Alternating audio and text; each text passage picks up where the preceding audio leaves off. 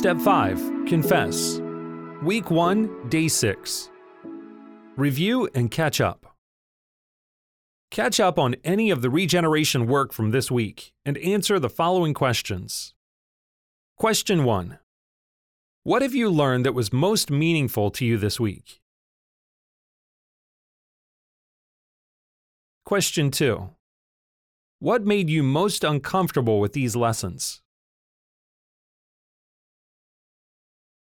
Question 3. How has pride hindered you from being honest and open about your sins? Question 4. What concerns do you have about confessing your sins to God, yourself, and someone you trust? Question 5.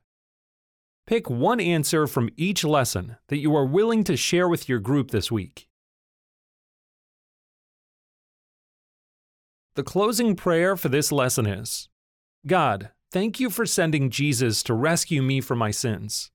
Help me to bring sin into the light so that I can experience your healing. Now it's time to take action. Review 1 John 1, verse 7 to 9. Review James 5, verse 16 if you are going the extra mile.